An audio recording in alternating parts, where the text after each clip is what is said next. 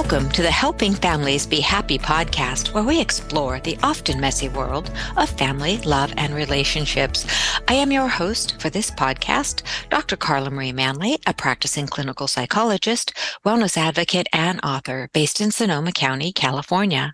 I've teamed up with Familias Publishing to bring you nourishing real-life information about love, family, relationships, and life.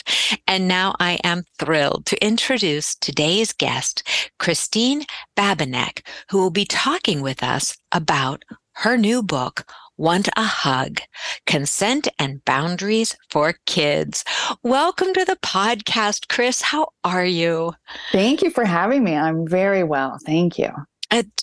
Good. And so before we launch into your book, just tell us a little bit about what makes you, you. Okay. What a great question to start out with. I didn't expect that. I think probably what makes me me is one of the things that I work on, I think on a daily practice, is combining prevention work and treatment within a social justice scope. So trying to figure out how can we prevent abuse and harm from happening in the world? How can we effectively treat it? And making sure that we're bringing in everyone, marginalized people, and hearing the voices of the people who have been hurt and also who know how to heal. Excellent. I like that. Prevention and treatment. It's a good mixture, especially, if we can get ahead of things and prevent. That's always a wise step. I worked for years on juvenile probation, and I'm with you on the importance of preventing as much as we can, preventing the abuse, the harm from happening. Agreed. I think that's how this book came to be perfectly honest, is I've been doing treatment for the past 20 plus years. And someone asked me for a book. A parent at school asked me, did I know a book for very young children who aren't necessarily perpetrators, but have a really hard time keeping their hands to themselves?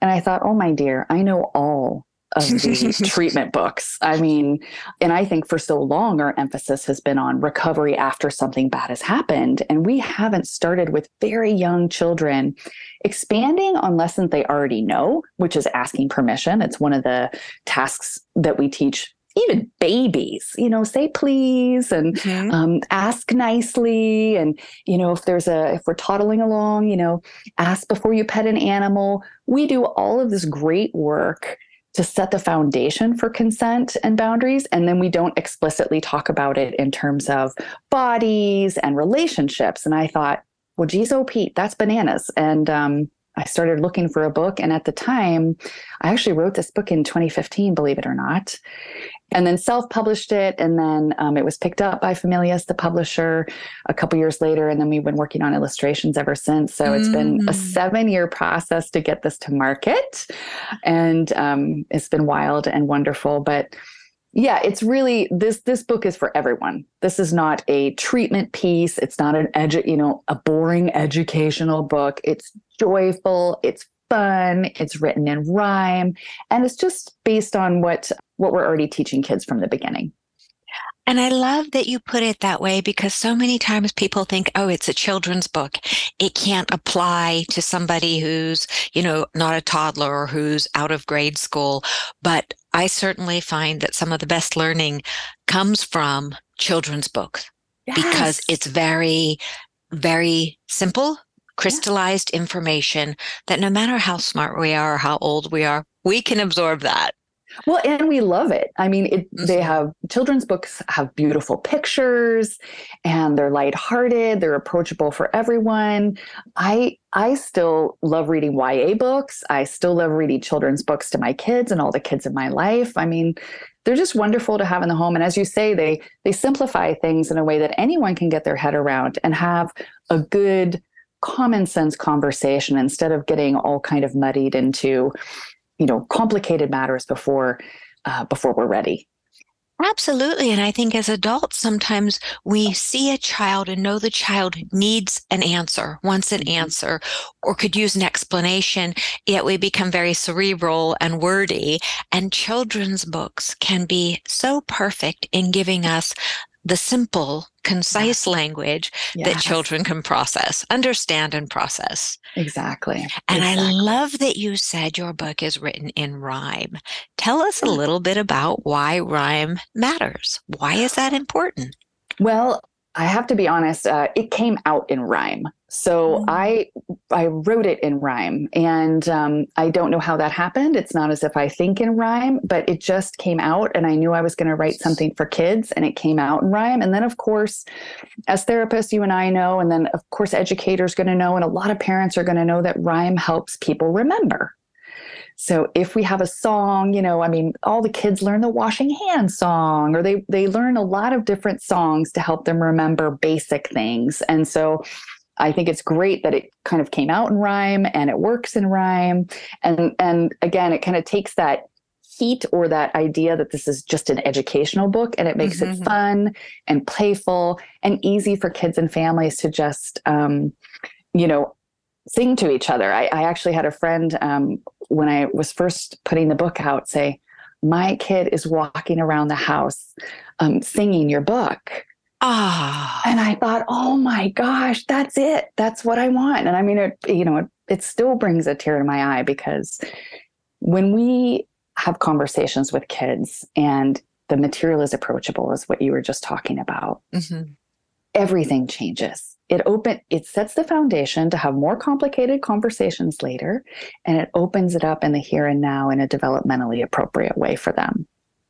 Beautifully said. The developmentally appropriate way is so critical, because if we're either speaking beneath a child's level or over a child's level, we're missing that opportunity for attunement. And I do love that you really talked about the rhyming piece, because no matter how old we are, right, we remember that it's almost a miraculous energy of rhymes. We just move into it. Our bodies feel it. Our spirits feel it. It feels good and natural, rather than something that's being preached, right? Yes. And nobody likes being preached to. No one likes being talked down to. No one likes being taught sometimes. So when it's a conversation, when it's a song, when grownups or kids are dancing around talking about something together, this is life. I mean, that's love. That's fun. It brings joy and happiness to people. It does. And the Familius Values, the 10 habits of a healthy family, some of the key ones are loving together, playing, learning together, working together, and of course, reading together. And your book, one of the other, habits is healing together. I love how your book not only is going to be one of learning and connecting, but healing. Helping children heal who may have had boundary crossings or may feel. I want to ask you a question. This was posed to me, so I'd love to hear your thoughts on it. Okay. During holidays, children, or actually any time of year, birthdays, whatever, here we're teaching children boundaries. Say please, say thank you, say no. But there they are. They're tired. They're exhausted. They're, sometimes even overwhelmed with the holidays. And there comes grandma, grandpa, aunt, uncle, all of these people. Maybe they haven't seen them for a year. And they are supposed to hug everyone and hug everyone with a big smile, even people they may not know. So for our listeners, what would you say when you see the child and the child might not want to be hugged? How do we allow them to say, no, thank you? How do we allow ourselves to allow them to say, no, thank you? Yes, I love this question. I'm getting this asked as well. I just spoke about it on a little TV spot. So I've got, really a couple of quick things. First, I recommend that parents or caregivers, grownups of every type, talk to the kids in their life before the holidays, before you go see these people you haven't seen in a long time, and ask your kids just in general, hey, what are you guys comfortable with? In general, what do you like and from who? Do you like to cuddle next to so-and-so in your class, but not so-and-so? Does it change based on your mood? Just have a lighthearted, general conversation to get a beat and a read on what your kid is actually comfortable with in general. And I think that's really important because a lot of times we assume kids are soft and cuddly because a lot of them really are, but some of them just aren't. And they don't like to have that foisted on them. And then you can kind of let them kind of speak out loud. And I always encourage people, just be curious and non-judgmental. Don't start asking a lot of questions. Well, why wouldn't you want to hug grandma? Let them speak. Yes. Be curious. Yes. Keep the conversation going. You will be delighted and surprised by some of the answers. So I think that's the place to start, have a conversation when there's no pressure, right? Mm-hmm. Then I recommend practice and teaching.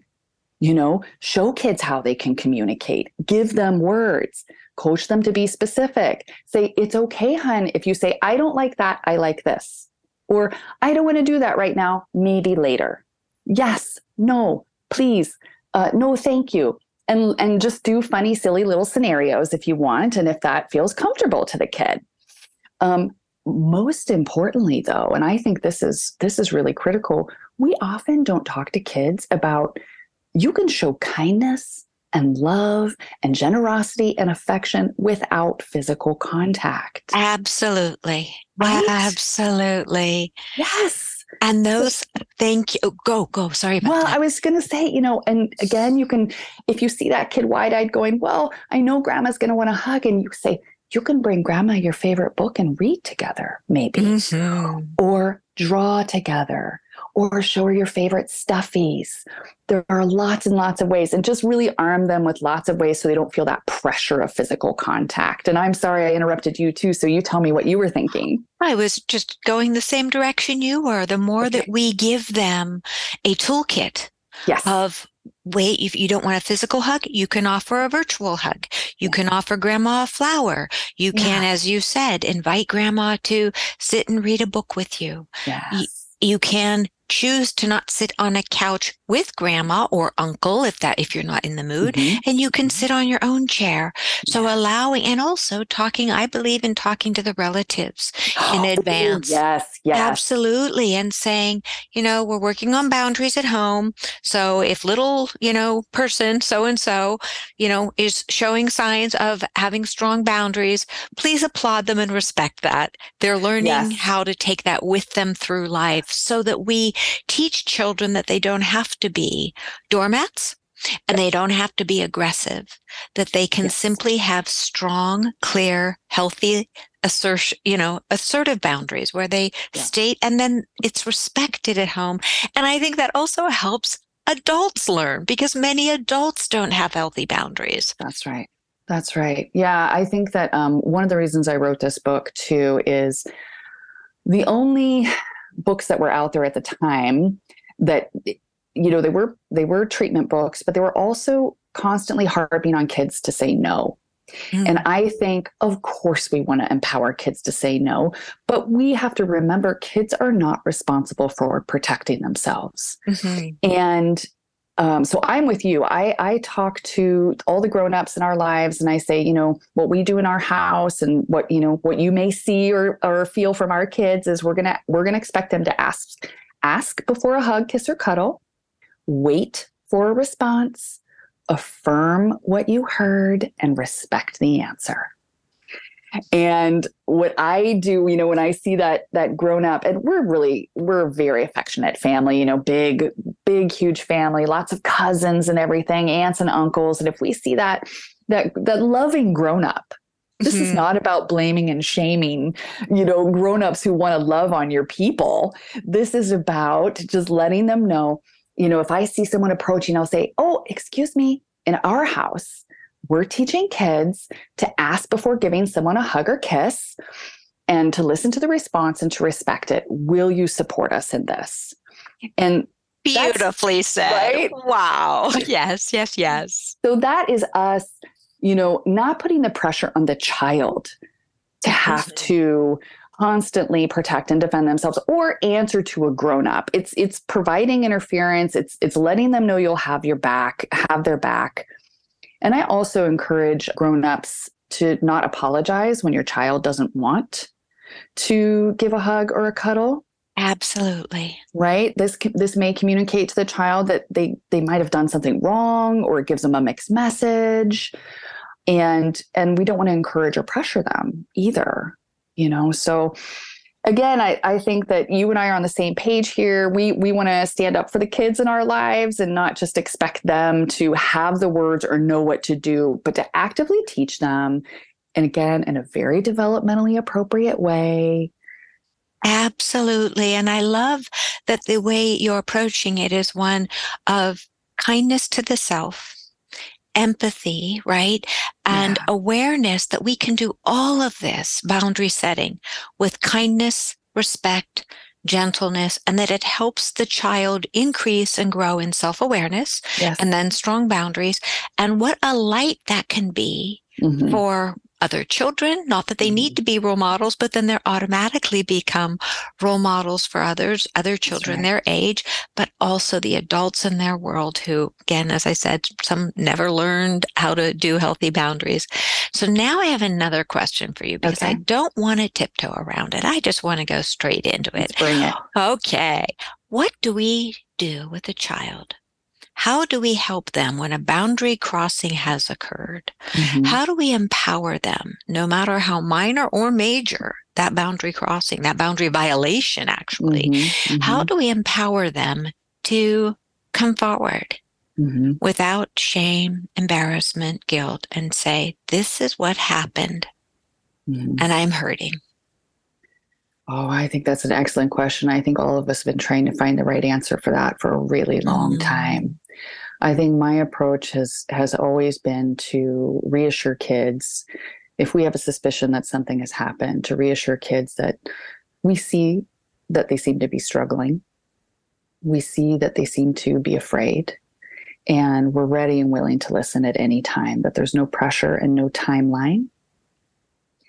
I always encourage the grownups who come to me and who are worried something's happened to their kids to not ask a lot of questions, but to provide support and keep reminding, I'm here, I'm willing, I'll listen.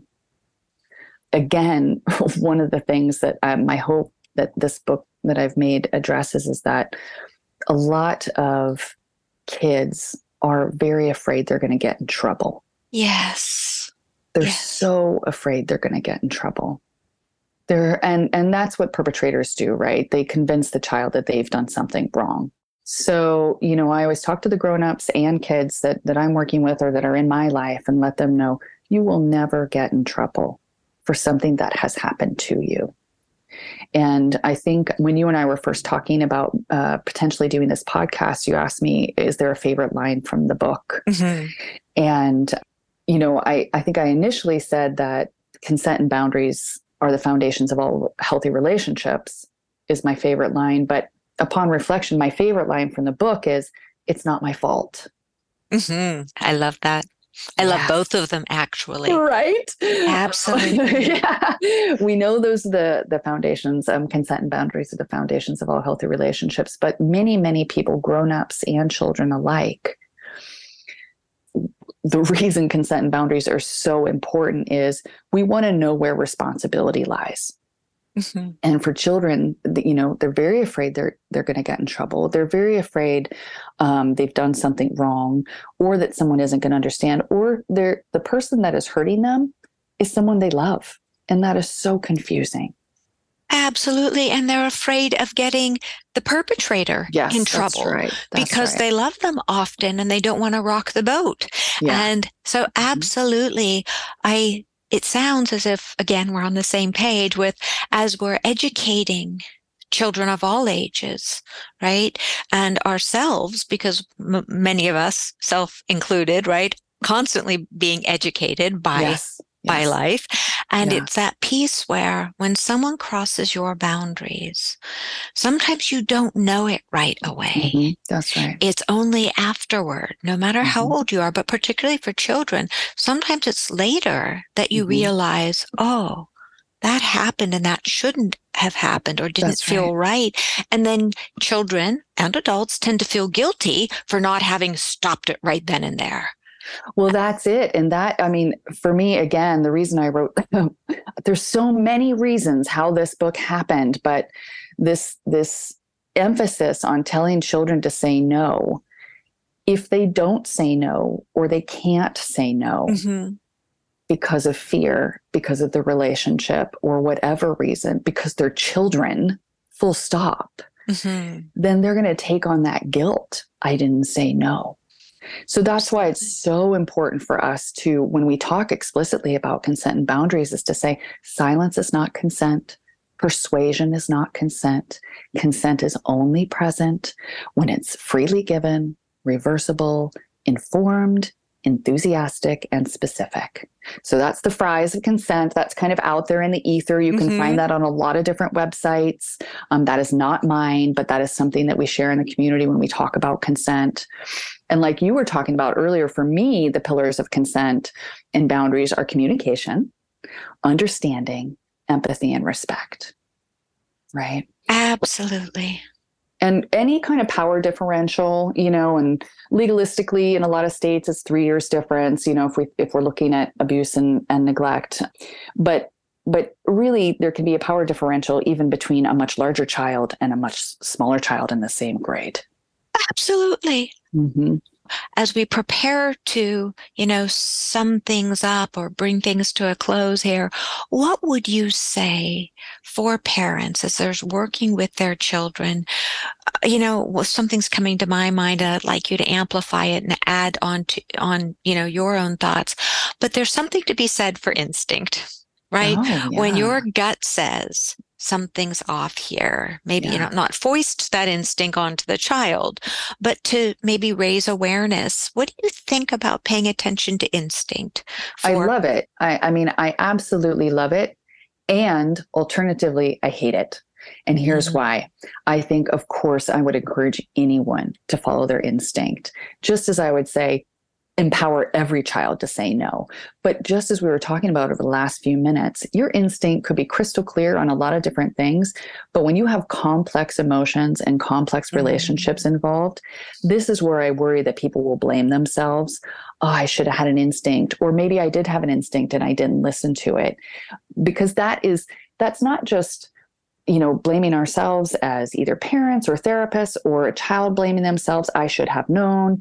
I think I might have known. I could have known, when really we have no control over that perpetrator's behavior. Absolutely not. We do not. And we can have the greatest instinct of all time and still miss something because someone has charm and they have built-in relationships and they're pillars of communities. And so I want to let people off the hook if they feel like, gosh, I might have had an instinct and I didn't follow it. Maybe you did. And if you do, always follow it. But also sometimes our brain tricks ourselves. It's just like, that Monday morning quarterbacking when we're looking back and we go, oh, I should have seen that. Oh, maybe I did see that and I didn't do anything. And that is where I find survivors over and over again blame themselves. And that makes sense. So I think the takeaway then is, listeners, catch me if I get this wrong. If your instinct comes up, pay attention to it, notice it. If you overrode your instinct or didn't get an instinct and something happens, never blame, never shame. It doesn't do you any good. Beautiful. So be grateful for your instinct when it pops up. But if your instinct doesn't pop up or you overrode it, hey, that's part of life. And we can't do anything about the past, but instead of blaming ourselves, we can use that energy to love and help that child heal. I love that. You just nailed it. That was the perfect little nugget. Yes. Oh, good. Well, we're both in the same field, but I think your book is I know your book is going to help so many people. And I just want to emphasize, yes, absolutely. Just because we've been talking so much about treatment and about things that can happen, again, I want to emphasize, this book is not that. This book is a prevention piece. So this book lays the foundation of consent and boundaries in non-sexualized but body-based interactions that kids have on the regular. Wrestling, fighting over toys, of sharing resources, just the very naturalistic things that happen at very young ages. This book has no sexualized or, any kind of intense or triggering information or illustrations in it at all. This is to set the foundation for healthy boundaries, learning about consent in naturalistic, developmentally appropriate ways that are fun and engaging and stuff that they're already doing now, but we're just putting words to it. Listeners, did you get that? So important. The book is all about getting the foundation set so we aren't having these conversations that we had today about the pain and the trauma, but making sure that we help our kids have strong boundaries from the get-go that we as adults support and nurture.